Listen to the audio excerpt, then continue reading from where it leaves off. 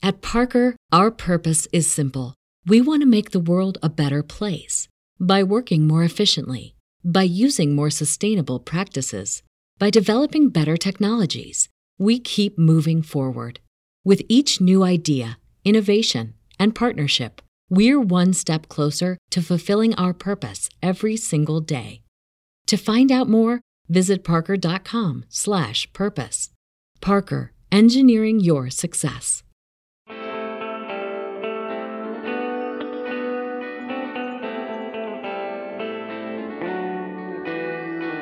Welcome into episode number 20 of the 5 Reasons podcast. Thank you for finding us. We are on iTunes if you're an Apple person, Stitcher if you have Android, and Google Play. Make sure when you get a chance to rate us as well. That certainly helps us out a little bit. And go through our library to find past episodes, because a lot of those episodes, even if we did them a couple of weeks ago, still apply. One of the things that Chris Whittingham and I have tried to do on these podcasts is bring in experts, people who know quite a bit about a topic that we would like to talk about, and there is nobody that we would rather have in here today with us than the Jack Show. Jason Jackson joining us. Thank you for doing this with us. Listen, first of all, it's an absolute pleasure. I'm glad to be aboard as we tape this in the nation's capital. I want to try to lock in on my basketball responsibilities, but I feel like I need to help our leaders lead. But I'll stay locked in and focused on the 5 parts presented to me today, which will probably keep me out of trouble, by the way. I think they need it more than we do, Jack. So if at any time during this podcast you need to leave to, I don't know, hold Sam Nunberg's hand, we'll be happy to lend you out for a few minutes and come back to the podcast later on. All right, one of the things that we wanted to do again on the pods is tell stories. I mean, bring people behind the scenes a little bit. Jason has been with the Heat since 2004, and so he's been here for all 3 of the Miami Heat's championships, for all of their finals appearances, but also been behind the scenes with the players. And so what we want to do today a little bit is some story time. We want to get into 5 of the most important figures in Heat history and kind of take you behind the scenes a little bit about what each of them has meant to the franchise, our interactions with them. And so what we're going to do today is talk about these 5 guys in particular: Pat Riley, Erik Spoelstra, LeBron James, Dwayne Wade, and also Chris Bosh. And we're going to start here, number 1, with Pat Riley. And Pat's been here now since 1995, 17 playoff appearances for the Heat during that period of time, several different iterations of this team. When I sort of try to define Riley's era here, what I say, Jason, is that he made basketball matter in this town. That from the very beginning, when he arrived on the Carnival ship, that this city changed, this area changed in terms of what its sporting priorities were going to be. Because the Heat before that were a franchise that had had some success, some interesting young players, but had not broken through. What do you think of when you think of what Riley's done with the organization? Well, there's a few things for me, and I have to start at the beginning, Ethan, because I was a Showtime Lakers fan as a kid. I grew up in Cleveland, and during those years, late 70s, early 80s, the team was atrocious. They were out at Richfield Coliseum. I lived on the east side of Cleveland, and so my dad would only run my brother and I to maybe a game a year, and that's back when you were lucky if like 35 games were on television. So to connect to the Lakers, because they were on TV every weekend, then obviously all spring for a decade plus. For whatever reason, my dad was a Celtics fan. Therefore, we just did the thing that you did. We went the opposite direction. And Pat was at the head of that organization, and our love for basketball grew with Pat Riley as the head coach. And so full circle for me, end up in 2004 becoming the studio host and courtside reporter for the team. To this day, 14 years later, it's still surreal being in that place for me all the time. Even though I can refer to him as Pat, I 9 times out of 10 still call him coach, as does the majority of the people in the organization, including head coach Erik Spoelstra. And I give you that tapestry because for me, I am never surprised. I am never thrown off. I get kind of caught up in the excitement of any deal that goes down, from the acquisition of Shaq that opened up my job to everything that went down in the summer of 2010 to the grouping that we see now, which brings Dwayne Wade back home. So it's an interesting space now because there are kind of like these different eras of Miami Heat that are a part of the Riley years, because this group if things hold over the next 5 weeks, is going to be a unique group that gets to run into the playoffs against teams that they've performed well against. If they end up playing teams like Boston and or Toronto, getting back to what makes this group unique is that Pat gave this group time and a chance. And Pat had a reputation as a coach and maybe a younger executive of basically not having any time for young players. And so while he's been able to add veterans, for the most part, when you look at the core of the group, this is a relatively young core that's getting an opportunity to be at the centerpiece of everything that's going to happen with this team this season, the next. And for them to have missed the playoffs, the excitement of how they got there, pushing from 11-30 to 30-11, gave them hot air in the balloon that said to Pat and his staff, you know what, let's keep this core group together, add some pieces, and see exactly how far they can go. Jax, you mentioned that Shaq story in terms of how it opened it up for you specifically. Tell that story. How did that work? This is the best story of my career because it's what happens when you lack humility, Chris, and you realize that sometimes you just need to shut up and take the job somebody offers you. So Ed Filame, who is the senior director of media services for the Miami Heat now, had some other responsibilities back then that included the broadcast. And he and I worked at Channel 7 together back in the mid-'90s. I was between gigs from 2002 to about 2004. So he calls up, and I was watching, but not intentfully. My responsibilities at ESPN I think there was 5 of my 7 years, the latter 5, was exclusively covering the NBA. I was the host of NBA Today, NBA Tonight, and NBA Matchup. So the connection was there, the identification, the credentials. I cover 2 of the 3 Lakers titles there with Kobe and Shaq era. So Ed gives me a call, says that couldn't tell me why, but there looks like there's going to be an opportunity to come to the Miami Heat. And I just watched the run, with Dwayne, and I was excited about the run that he had at Kentucky and didn't really follow the regular season. I was still living in Connecticut at the time, but watched during the playoffs and, the big shot that he had in game 1 against New Orleans, the chest-to-chest dunk in the second round on J.O.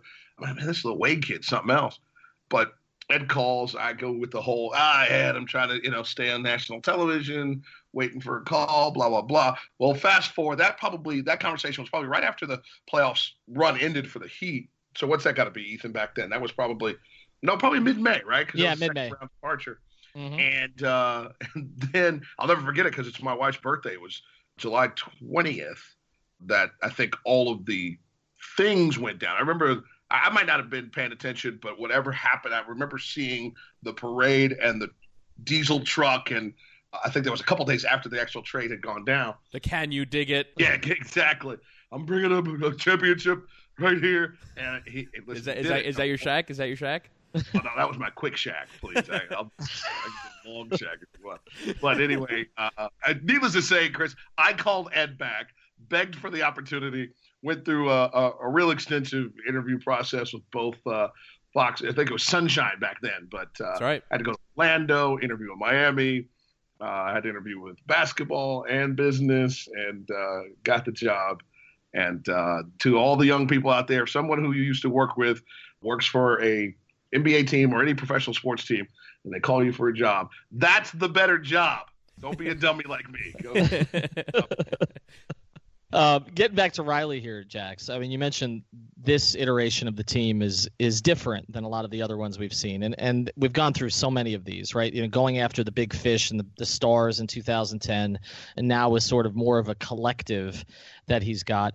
And one of the things that Chris and I talk about on the pod a lot is that, at some point, and we don't know when that's going to be, Pat's going to step aside. I mean, he's going to be 70. Yeah, it's going to happen eventually. It's going to happen eventually, Jax. I mean, he's going to be 73. He's going to be 73 in March. Eventually, he's going to step aside, and it looks like they have a collection of people in their front office now, whether it's Nick or Shane or Andy. Spo may be taking more control. We'll see what happens if Adam Simon stays or goes. But they have a lot of people there who may be part of it. But let's just look at it this way. If Riley doesn't end up getting another sort of big fish down here, and we know that or whale as he calls it, and we know it's gotten harder with the way that the system is set up now. It's just not as easy to get, not that it was ever easy, but it's certainly got more difficult to get the big player. and his career here just ends with competitive basketball. Is anything lost there, or how would you sort of look at the whole era? How would you sort of encapsulate it?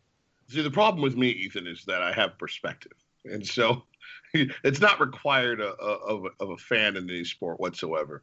So I will always step back and look at it as what made basketball relevant, who made basketball relevant in Miami, who promised the championship parade down Biscayne Boulevard.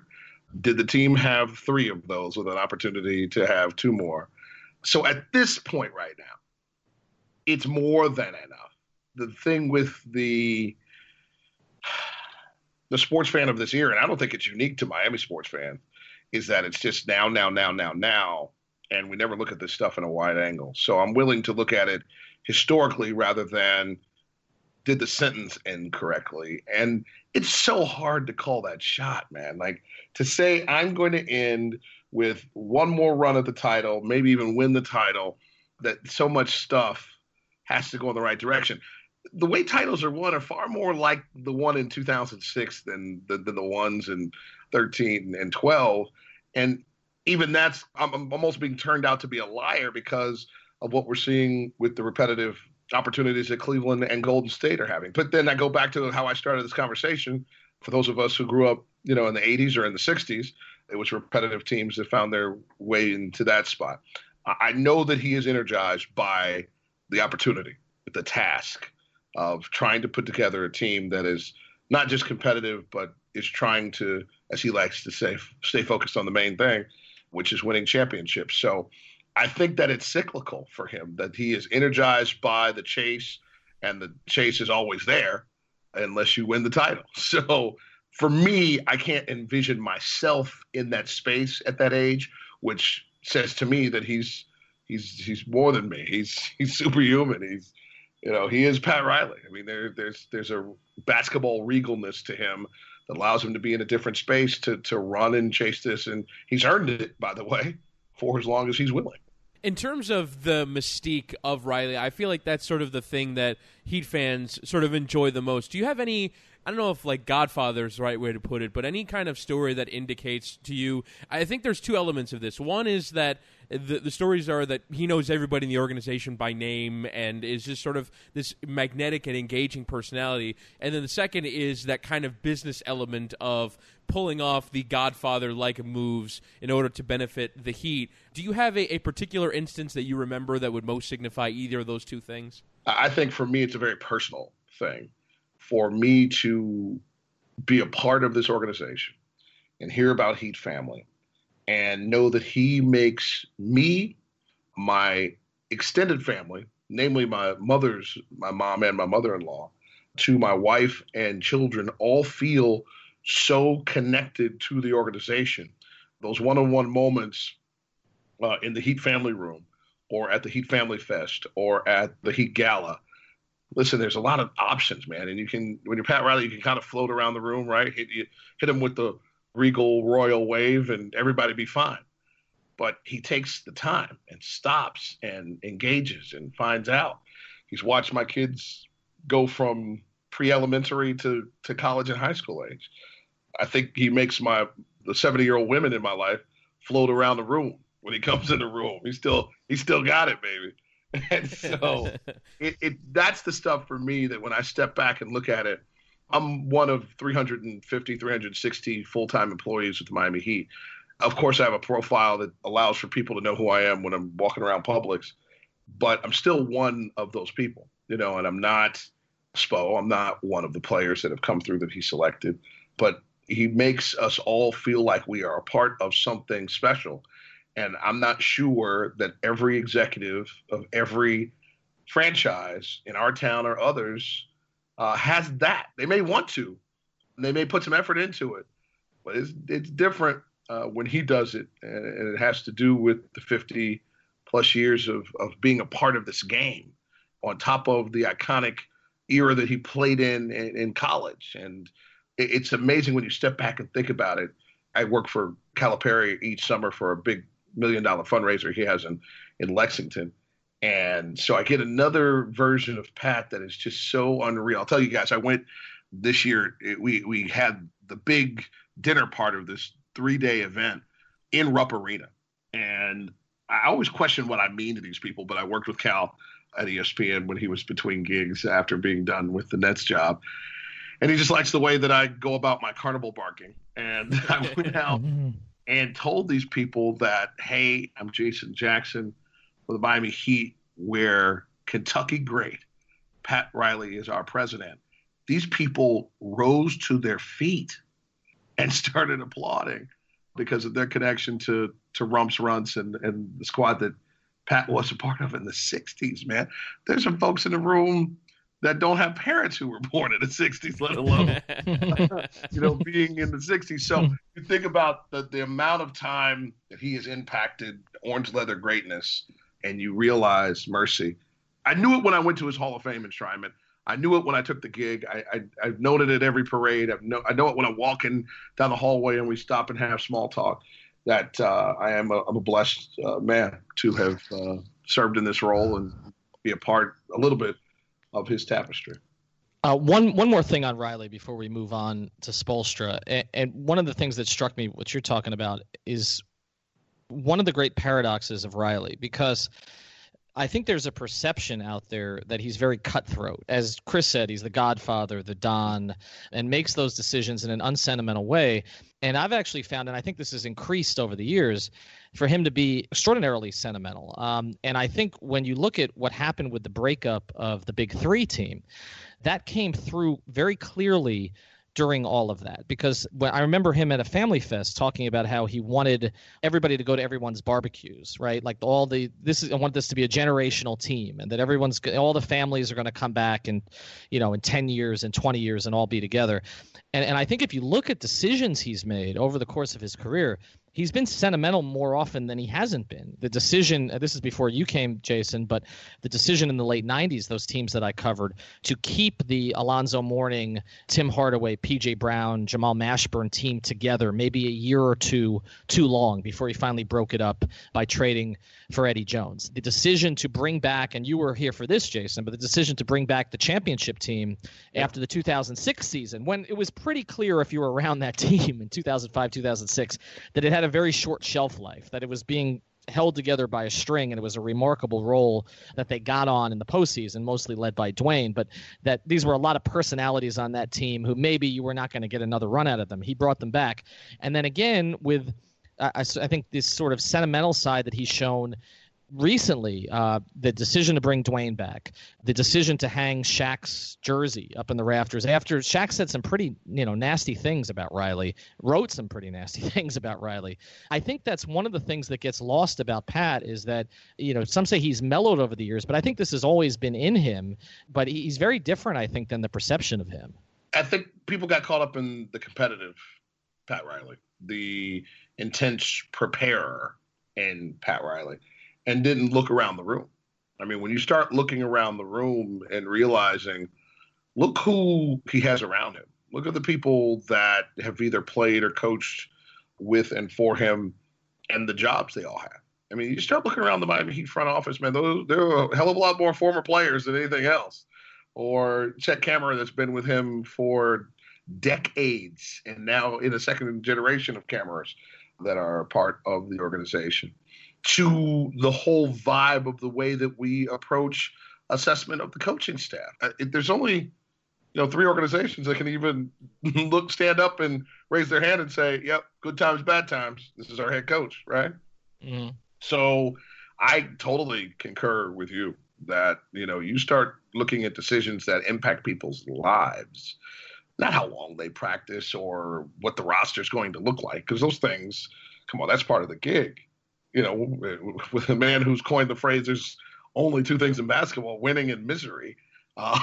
You probably spend a whole lot of time trying to run away from the misery. And so if you can draw a line of demarcation and really say, okay, here's basketball decision-making Pat Riley, and then here's kind of basketball/life Riley. Yeah, there's far more loyalty and connectivity there that I think he gets credit for.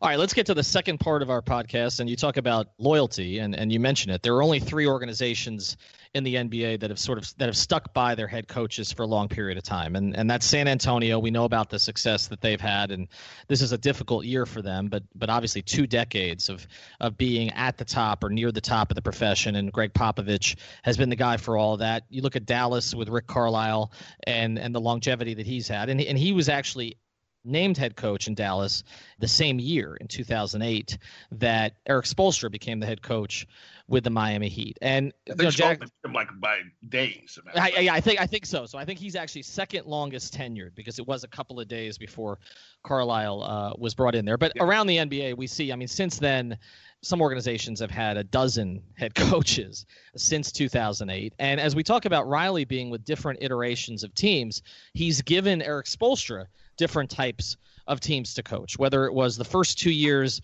where a team that was heavily reliant on a superstar in Dwayne Wade, who was in his prime, to then moving forward and having to be a manager of egos and personalities during the Big Three era. Eric used to tell me that 75% of his job was just making sure that all the egos were massaged on that team, that it was really about that and not so much about the X's and O's and what people think of as the coaching part of it, to the post-LeBron era, trying to be relevant during that period of time, a veteran team in 2015-16, and now the team that he's got now, where he has maybe 12 guys that he could play on a given night, and he's making decisions on which guys to go with who.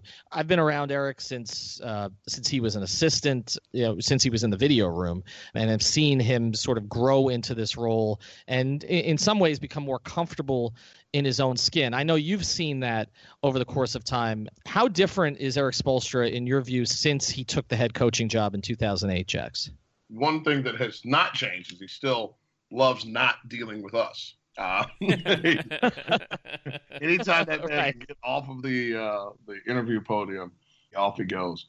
I think the willingness to create and have his own stamp on things. I think it's hard to get away from what works. And when your mentor is, this Mount Rushmore-esque icon.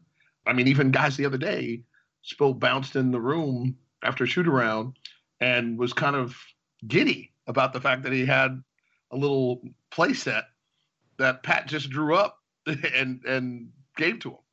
And so there's still some of that, and rightfully so, where he's still pulling knowledge out of the oak tree. You know what I mean?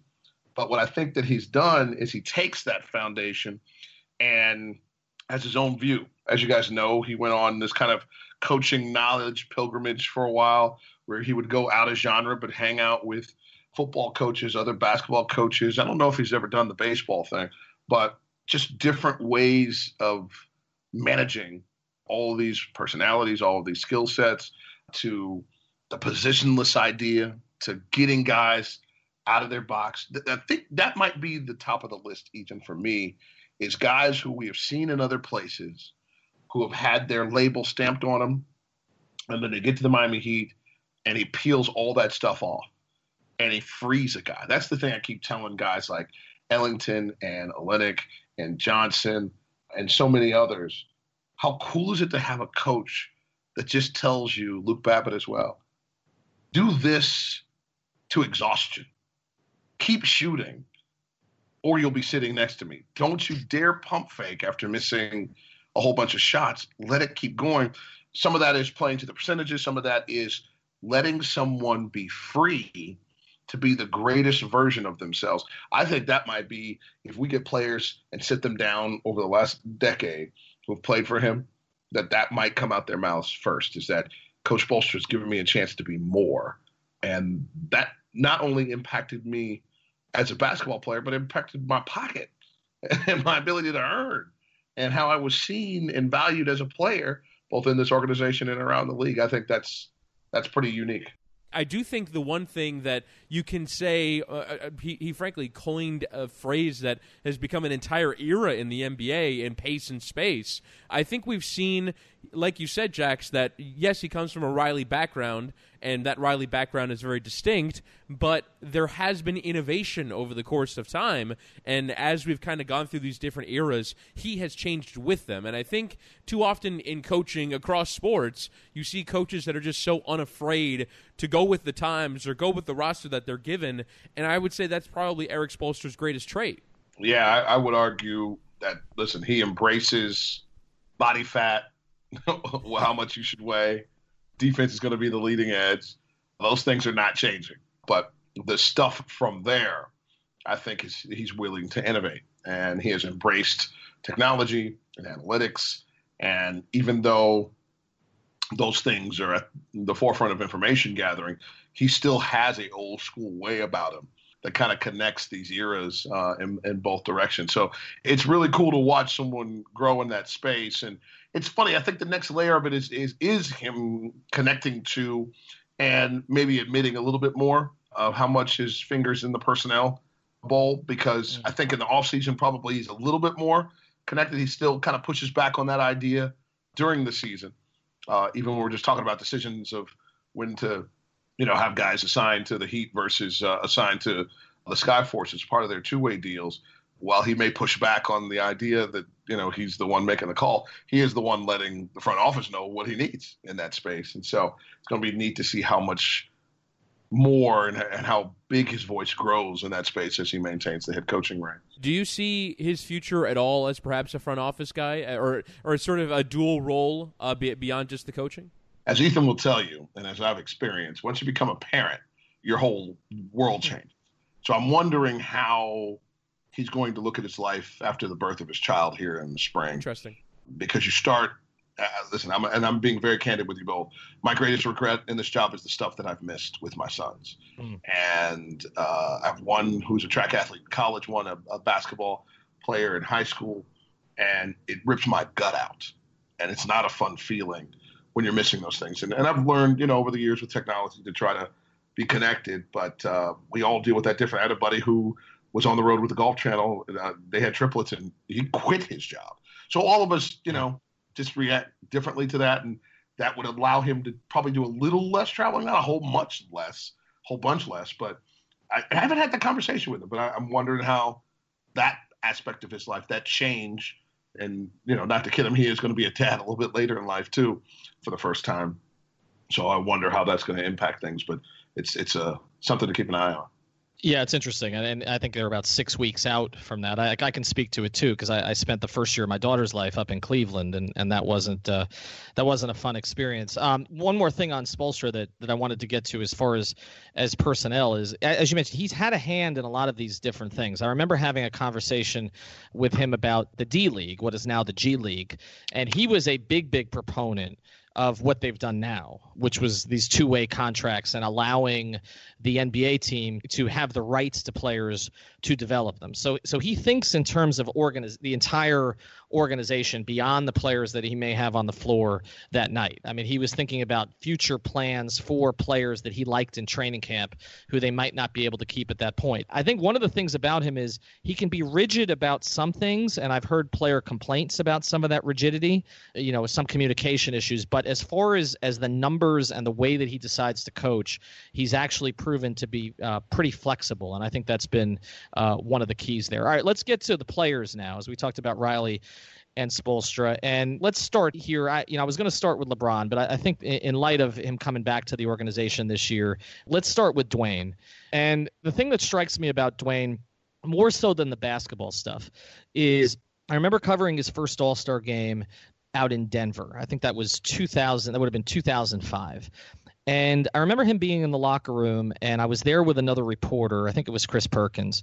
And, we had all this time alone with Dwayne. Like, he wasn't one of the guys that was mobbed at the All-Star game because he was new to it, and he was just sort of establishing his stardom in the NBA. And I remember coming out of that and thinking, I didn't really have anything to talk to him about. Like, he didn't seem at that stage like there were that many other things other than basketball to really get into with him. The thing that amazes me about Dwayne more than the basketball stuff is just how he's developed as a person over the last 13 years and all the different things that he's gotten involved in, how he's found his voice on social issues, how he's found his voice out in the community. I mean, when you see a guy's career from beginning to end, I think you see some of that development with guys. But with Dwayne, it strikes me that he's really, I don't know if matured is the right way. It's just remarkable to me, how he's progressed over the years in terms of finding his voice. I think the word you're looking for is evolution, Ethan. To watch anybody go through, let's put the basketball to the side for a second, to go through divorce, finding a new love, to growing young men in your household, African-American men at that, taking those responsibilities and intertwining them perfectly with your work growth at the same time is not an easy path to traverse. I think that he has, in these 15 years, had some missteps, but the majority of the steps have been pretty awesome in the sense that none of that extra stuff is required, right? There was this feeling, I think, at a certain point that there was this direct community activism torch that was going to be passed right from Zoe to Dwayne, Alonzo Mourning to Dwayne Wade. And while that did happen, it was just in a different way. The approach of how Dwayne does things with his foundation versus the way Alonzo did. Obviously, the impact on the lives is pretty staggering from both stances, but just a different way of going about it. To the idea that even Dwayne includes other, municipalities in that area. I have loved the certainty at which he goes about his stance. This show is sponsored by BetterHelp. What's the first thing you'd do if you had an extra hour in your day? Go for a run, take a nap, maybe check the stats of the latest Miami Heat game? I've got a better idea. A lot of us spend our lives wishing we had more time. The question is, time for what? If time was unlimited, how would you use it? The best way to squeeze that special thing into your schedule is to know what's important to you and make it a priority. Therapy can help you find what matters to you so you can do more of it. I've benefited from therapy. I went through some life changes, major life events, had some difficulties, wasn't a believer in therapy, but it helped me and it can help you also. So if you're thinking of starting therapy, give BetterHelp a try. It's entirely online, designed to be convenient, flexible, and suited to your schedule. Just fill out a brief questionnaire to get matched with a licensed therapist and switch therapists anytime for no additional charge. So learn to make time for what makes you happy with BetterHelp. Visit BetterHelp.com/Miami Heat today to get 10% off your first month. Again, that's BetterHelp, HELP.com/Miami Heat. Be it gun control, be it relationships between the community and law enforcement, whatever the message is at the time, the way that he straightens up with a certain tone and a clarity it's just rewarding, man, to recognize the platform, recognize what you mean to people and not shy away from it is neat. And now you embody it with this kind of rebirth. Guys, we are, 8-9 games as we tape this into Dwayne's return. And I know each night there's new people in the arena that haven't seen him yet, but man, it's a full-blown ovation every time he enters the game. He hasn't admitted it yet, but maybe one of the reasons why he loves coming off the bench is that it's a singular name, singular ovation just for him. I mean, it's phenomenal. I was just going to make that point because when you're doing lineup introductions, there's flames going off and there's loud music blaring through the arena. But when you come off the bench and Michael Viamonte says Dwayne Wade, that's your moment, man, and he gets to live it every single damn night. It's remarkable, Chris. It's happening home and road, by the way. Interesting. Road, it's on the road. And so, as we go through this last stretch here, and you're playing in Washington, right, that we go to these other arenas that in the West Coast trip don't have the connection of seeing him all the time, how much of that will be so new every time we walk into a space. I don't expect it on the road during the playoffs, but it is neat to see that really the basketball world is connected with who and what this is and what it all means. And the phrase that I keep saying, Ethan, going back to you, is that it just feels right, doesn't it? And I think that's the thing that he must feel in the way that he projects himself from basketball into the world. And then now with the ease of being around his kids all the time and being in a space where he is so beloved and can, if there's ever any question about how he feels on a certain night or how the game is going on a certain night. You can always be energized by just looking up at the banner row over there and see his impact and his footprint on this franchise. I do kind of find curious within the building. You mentioned that evolution. What sort of a way that he kind of grew up before your eyes? There's so many. It really is. The one that I always watch, and I'm watching it with Jay Rich right now, Josh Richardson, is when you make that move from being in awe of being in the league and all of your teammates that have a pedigree or just veterans and you watch them play in high school and college, to your own stance, realizing that all of it is resting on your shoulders. And when he went through that phase, somewhere between 2004, 5, let's call it 2005 through 2009, in that window there, it didn't come off, and Ethan, you were there with me, so correct me if I'm wrong. It didn't come off as, hey, this is all mine. It was just, he was the best player, and therefore, like, that wasn't a deniable thing. And so the ball was always in his hands. The franchise's images, you look around and, number 3 was everywhere. And then, he transformed from Finals MVP into a scoring champion. All-stars were piling up at that time. The shoe deals were, I think at that time, transitioning from Converse to Nike into Li Ning really quickly. And it was all going so well. And then, boom, the big 3 happens, all in that space and time. The one thing that I've always appreciated, and I've had the pleasure of covering Michael Jordan, Shaq and Kobe, up close in their playoff runs, and then, these big stars that have been around with the Miami Heat over the last 14 years. And I've always enjoyed a very easy relationship with Dwayne. And I'm not saying I had difficulty with anybody. I really haven't. But Dwayne's ease at which he walked into grabbing the mantle and continuing with it has been pretty impressive. Even his return, it isn't kind of like, it's not wrestling leadership away from Goran or James or Udonis. It's just everyone recognizing, well, hell, that's 3. So if he's on the floor, at the end of the first and beginning of the second, or at the end of the game or whatever, the ball kind of finds him, doesn't it? So it's not crazy that the eyeballs and the ears find him as well, regardless of his role. Yeah, I think the interesting thing about this return is that there's really no downside for him at this stage, Jax. Whereas when you look back at it now, if he had signed the 2-year contract with the Heat and a decline had begun after signing to that kind of money, even though maybe it wasn't exactly what he wanted, I think that he would have felt it a little bit, because it's always difficult, I think, for a fan base to see a player not be what he used to be, particularly if there might have been some resentment that maybe that contract was getting in the way of the Heat doing other things. But there's really no downside to the way that it ended up playing out. Other than something that Chris has mentioned here, and we talked on the podcast, that for a year and a half, people who were huge Dwayne Wade fans, like, for example, the kid in Parkland, Joaquin, had to see his favorite player play in a different jersey. That's the one thing that hurt people here. But as far as him going elsewhere, his transition happened somewhere else, right? His transition to coming off the bench, to playing fewer minutes.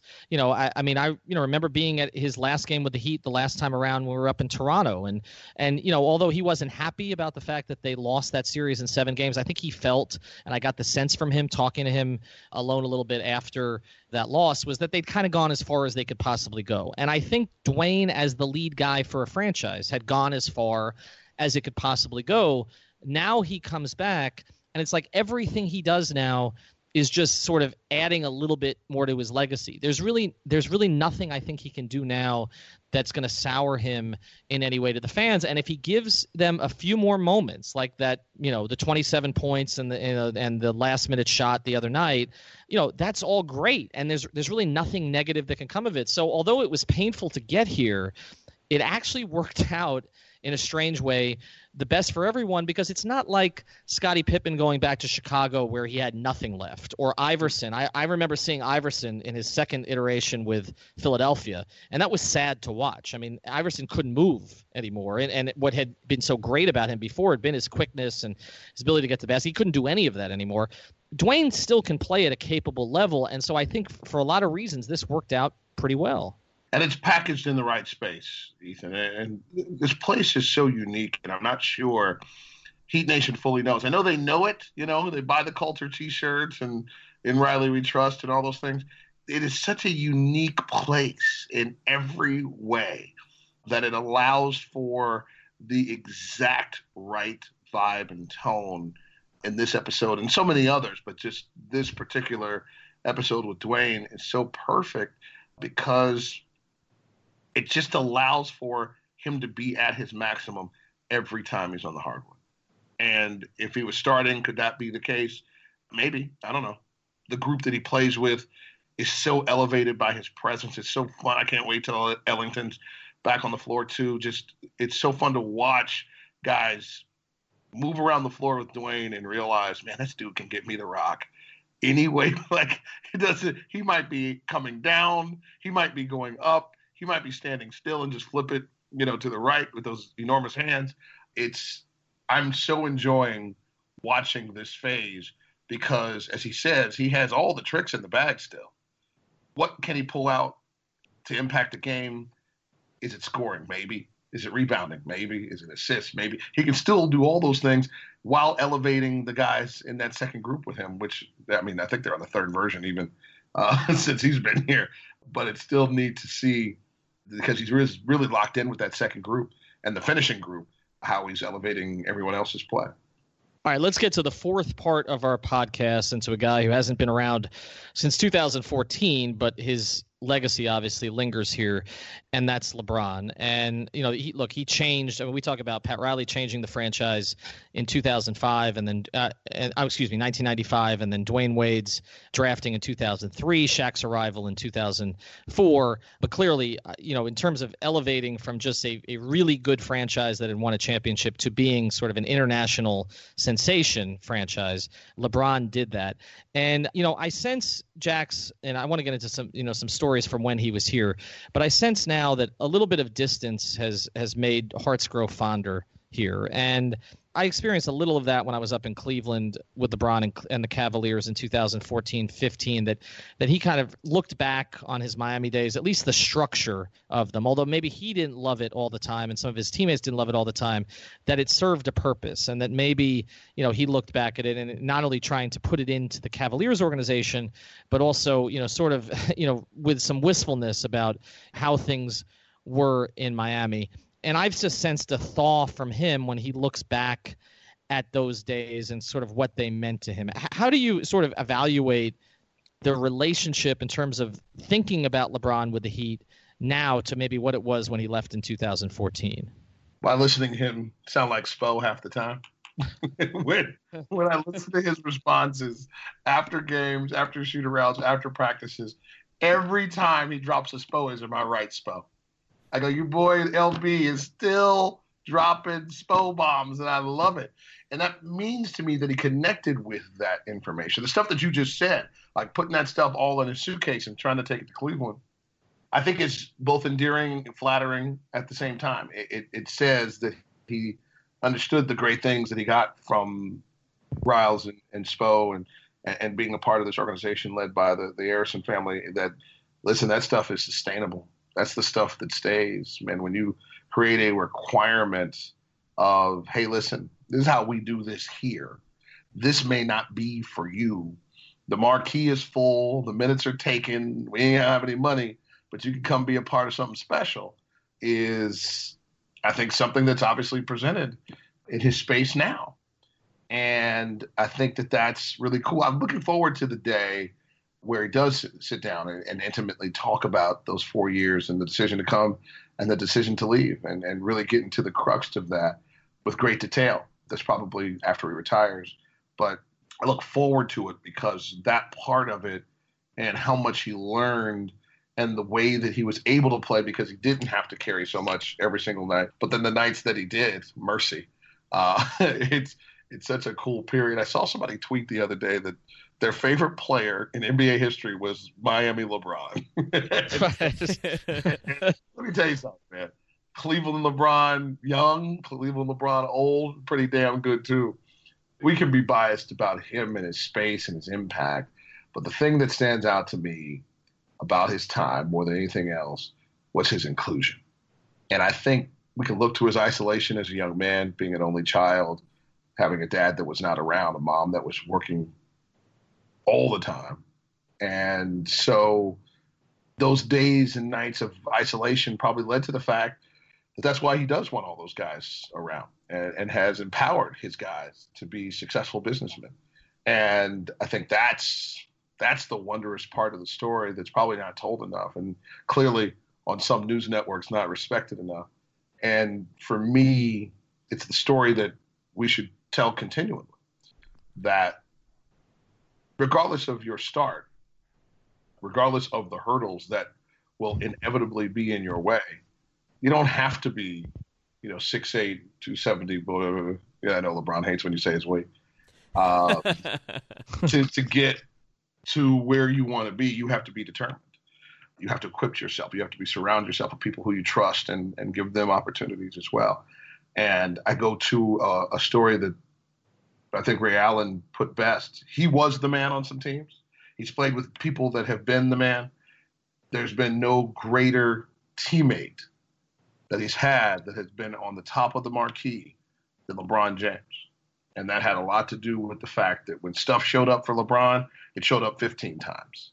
When LeBron had functions, he invited everybody. That inspired everybody else to be that way. So that's why that group was probably far tighter than we even imagined. Probably had fewer cliques than most teams. And a lot of that was because of the way LeBron operates. One of the things I wanted to bring up with you as it related to LeBron was in kind of meme culture now and in kind of everything that happens on and off the basketball floor is content. I think one of the major things that really started was turning the sideline interview into, or the post-game winners interview into almost like a social media event. I feel like that started with LeBron James in the winner's circle. Am I wrong? I hope you're right. I hope you're right. That would make me a part of it, which is pretty cool. Chris, it's hard to, you got guys who would, pop their face in, scream and yell, maybe throw some water, throw a towel.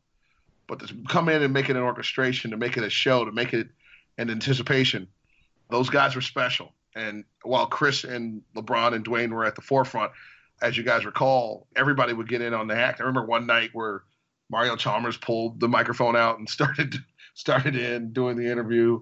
Other cats on the squad, even now to it, kind of growing into this next phase of Heat players with Jay Rich and Bam and Winslow and Whiteside all being a part of each other's interviews in one way or another. It's really cool if you're in that space where guys pretty much will just create whatever you need visually on a nightly basis for your boomerang or your GIF or whatever it's going to be. So, I still, by the way, just to be on the record, still to this day, my favorite was the Dwayne Wade cartwheel. That's right. That's right. In utter joy. Because we've done, I think, the wheelbarrow, the robot, the Karate Man. I mean, there's so many things had gone on. But when Dwayne went in with the cartwheel to the left and then the cartwheel back to the right, there are a few times, as you both know, that I don't have something to say.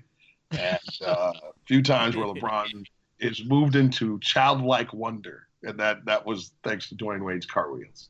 That's the thing that gets lost in all this about those teams, was as pressurized as that situation was, and you can't have a more pressurized situation that a team can encounter than that one did, right? I mean, 9-8 in Dallas, and did LeBron just bump Spo, and all the controversies, all the gates that they went through. I mean, whether it was Cablegate or things that is something Bosch would talk about, Chillgate, right? I mean, not want to practice for all the things that happened during that period of time. People forget how much fun that team had. And, I go back to, and I guess this was the 4-year anniversary of it. So LeBron even tweeted about the Harlem Shuffle that they that they did. And you mentioned inclusiveness. All of those things were done as a team, right? I mean, the Harlem Shuffle was done as a team. The Trayvon Martin photo was done as a team with the hoodies. And that was, that's really the start, in my view, of LeBron stepping out as a public political figure. That was really the first brazen act in that sense, that he really stepped out. Because I think before that, he was a little more careful, a little bit more worried about his image, a little more like Jordan. That started something for him. And I remember a conversation I had with Ray Allen about, you mentioned, his affection for LeBron. But one of the things that struck him about this team as opposed to other teams, and he didn't mention Boston specifically with this, but I mean, you could tell he was getting at it, was he said that the thing that got him after about a month with the Heat was that every time that you were on the road, there were 15 texts that were being sent out about where are we all meeting for breakfast. Yeah. And he said that really struck him because that hadn't happened in the other places that he'd been in. And a lot of that was LeBron. And it wasn't just with the stars. I mean, I remember Tony Douglas coming to the team in the last year with LeBron, and how much work LeBron put into making Tony Douglas feel comfortable and feel confident, because they felt that at some point during that season they were going to need him. He did the same thing with Beasley in that fourth year. So I think these are things that get lost a little bit about those big three teams. Is we think about it as the pressure and LeBron being a villain at the beginning and what happened in Dallas in the finals. But that team had a lot of fun, and they had to like each other, because if they didn't like each other, nobody else liked them outside of Miami. So that they had to bond together. And they had a lot of unique figures in that locker room, whether it was a Mike Miller who seemed to be best friends with everybody on the team, and so to sort of bind those ties together, or whether it was sort of the smart guy contingent of Battier and James Jones and a couple of others, that it was a really, really unique locker room. I don't know that we'll ever see another one like that. All right, let's get to the fifth part of this, and I wanted to do a little rapid fire with you, Jax, on just some other guys, because I don't want to leave anybody out. So I'm just going to give you a name, and you kind of give me your sort of what comes to mind when we talk about this person and their time with Miami. Let's start with Chris Bosh. Wonderful. That's the first word that comes to mind. Wonderful. The conversations, guys, that all three of us has had with that man were organic, thoughtful, in-depth conversations. 90% of the guys and coaches you talk to pretty much know what you're coming with. And Chris knew what you're coming with by measure of your query, but always had a thoughtful, unique perspective, even on game plan. Hey, how are you guys dealing with this team tonight? I mean, from a television standpoint, guys, we pretty much know what we want. We throw things into these slots. And so you'll hear me ask the same question of people all the time, because we're putting together a string of responses. Chris's was always different.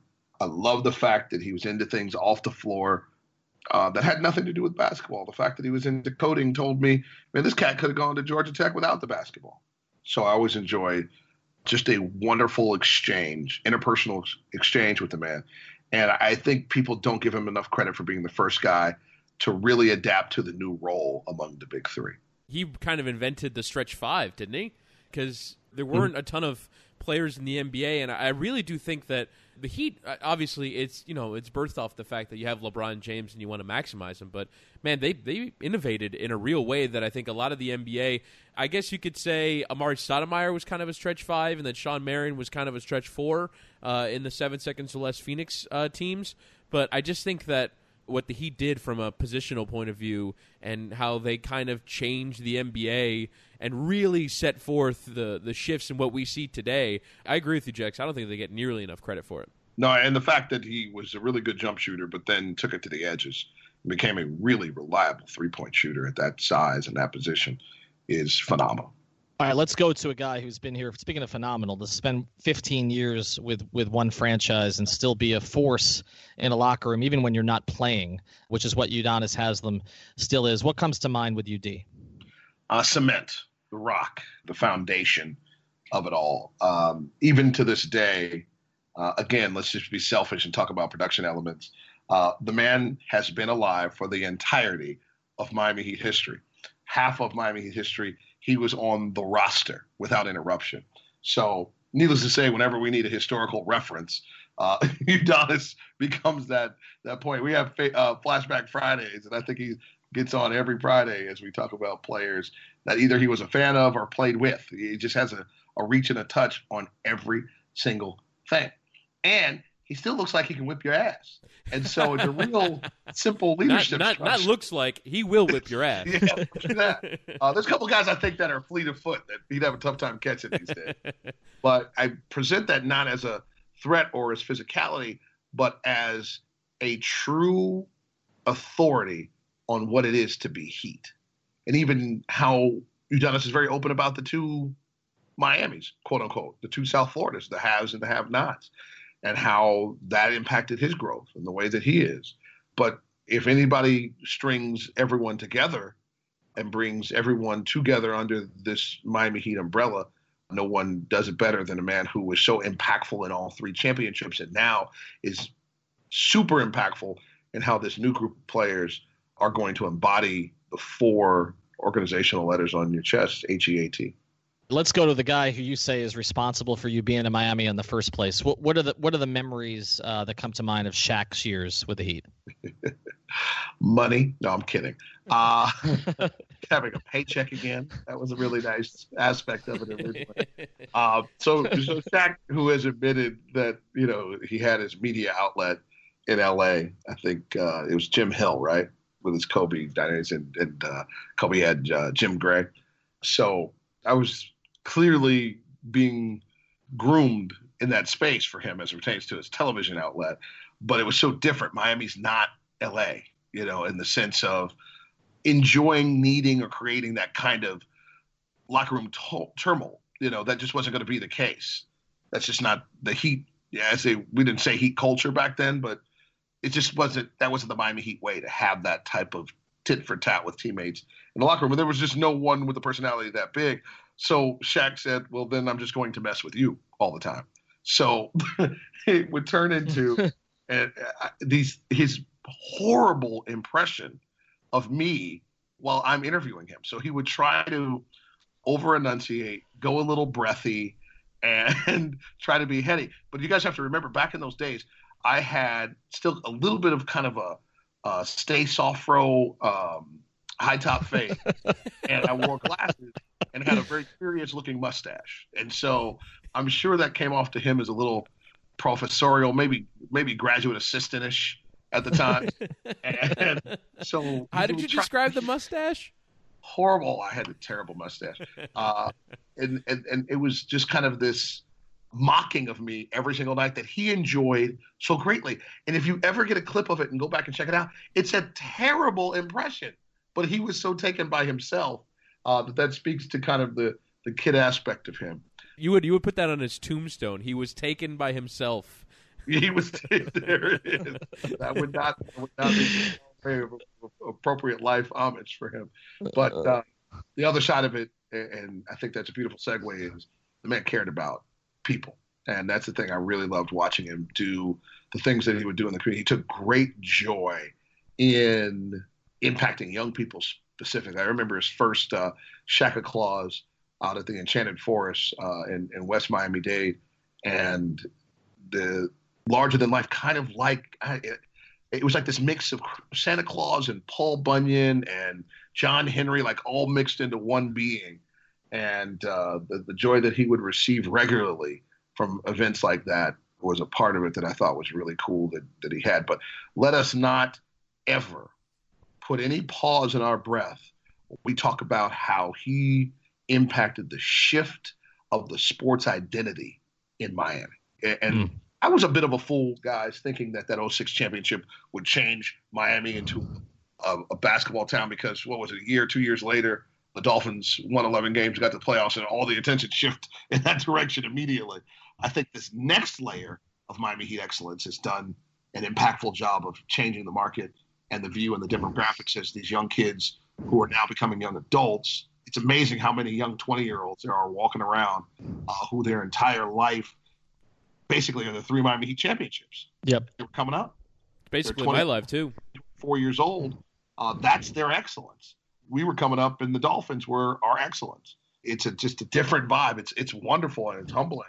But it's neat to see how you can put a pin in the map in 2004, give Dwayne a lot of credit, give Pat a lot of credit, but the footprint of Shaquille O'Neal we'll always be able to look back to and say, man, that's when it started to turn.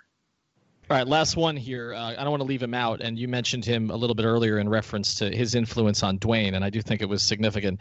Alonzo, what do you think of when you think of Zoe? The beginning.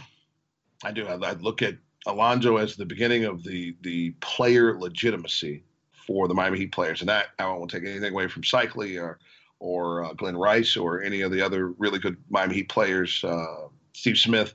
that came before 1995. But, I mean, what are we talking about? Man's in the Hall of Fame. Man's a champion of people, an executive in the organization, a wonderful blueprint for any athlete that wants to go into a space and change the lives of people. That is not an overstatement. When you start talking about what the Mornings, both Alonzo and Tracy, have done to impact the lives of young people who otherwise would not even begin to understand the resources necessary to achieve academically, socially, health, welfare, the balance of his basketball impact and his life impact through his philanthropy is so high bar and so even that it's hard. I wouldn't even put it on a young player to even begin to try to replicate that, but definitely use it as a blueprint to try to do some things, to bind basketball with elevating people's lives. All right, great stuff from Jax. You can follow him at the Jax Show. Also, Jax, I want you to get a chance, because I know you've been running a bunch of foundation events. What do you have coming up next, and how do people find it? Go to jaxfamfoundation.org. That's where we keep and kind of archive everything that we do. We're a young organization, Ethan, and so we're still trying to support organizations that are already doing good things. Hopefully in the next half decade or so, we'll really start to impact people directly with our philosophy, which is kind of a one-on-one, stealing a line from Shane Battier, touch the people approach to changing lives. We want to see problems and just solve them. See a kid that, got into Brown but can't afford it, make sure that they can go. A house burns down during the holidays, make sure those folks have some place to go. We were able to take some action during Hurricane Irma that I think kind of reflects what we want to do in responding to problems immediately. And our Santa Jax initiative does that a little bit in identifying young people who have never had the family experience, but make sure they feel the holiday joy. Our next event will be the Jax Celebrity Roast. I'd love to tell you all who we're going after, but it tends to not go well for me when I'm trying to tell people, yeah, we're going to talk poorly about you for an hour and then give you $10,000. Right. for your favorite foundation or charity. But we're working hard to make sure that the third edition is as cool as when we roasted Irie and Jason Taylor in these first couple of years. And it's really cool of you to give me an opportunity to talk about it. It's really the thing that I'm probably going to end up loving the most about my impact when it's all said and done, and be able to pass along something to my sons that they can continue with that has nothing to do with holding a microphone. All right, good stuff. Jason Jackson, again, follow him at The Jax Show. You can follow Chris Whittingham at Chris Whittingham. I'm at Ethan J. Skolnick. We'll have another episode coming up later this week on the Dolphins, and definitely check out the one we just did with Chris Kaufman about the Dolphins draft and free agency prospects. It is currently on iTunes, on Stitcher, and also on Google Play. Have a great day.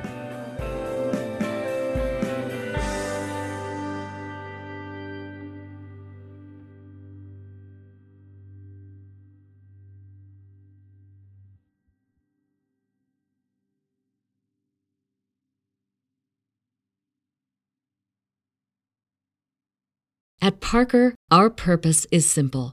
We want to make the world a better place by working more efficiently, by using more sustainable practices, by developing better technologies. We keep moving forward. With each new idea, innovation, and partnership, we're one step closer to fulfilling our purpose every single day.